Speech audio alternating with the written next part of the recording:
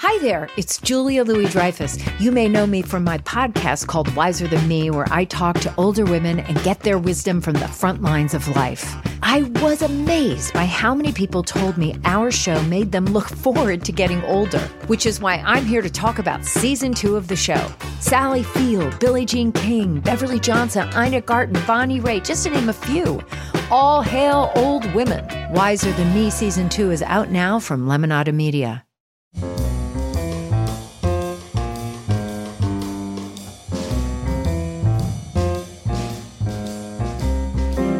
This is Merriam-Webster's Word of the Day for Tuesday, January 1st. Brought to you by Merriam-Webster's Collegiate Dictionary, 11th edition. Available from your favorite bookstore or online at www.merriam-webster.com. The word of the day for January 1st is Methuselah, spelled capital M-E-T-H-U-S-E-L-A-H.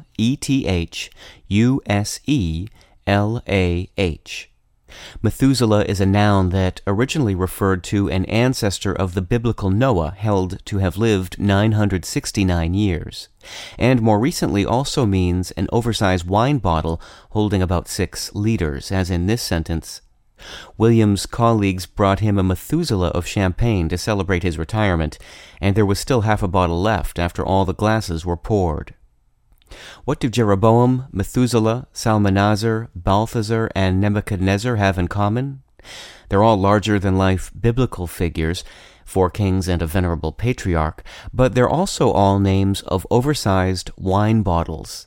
A Jeroboam is the equivalent of about 4 750-milliliter bottles, or about 3 liters. One Methuselah holds about 8 standard bottles worth, a Salmanazar 12, a Balthazar 16, and a Nebuchadnezzar a whopping 20.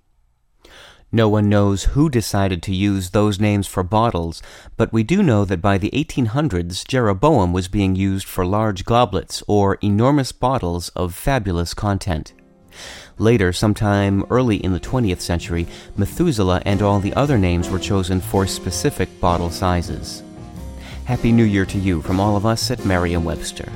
For more information, visit Merriam-Webster online at www.merriam-webster.com.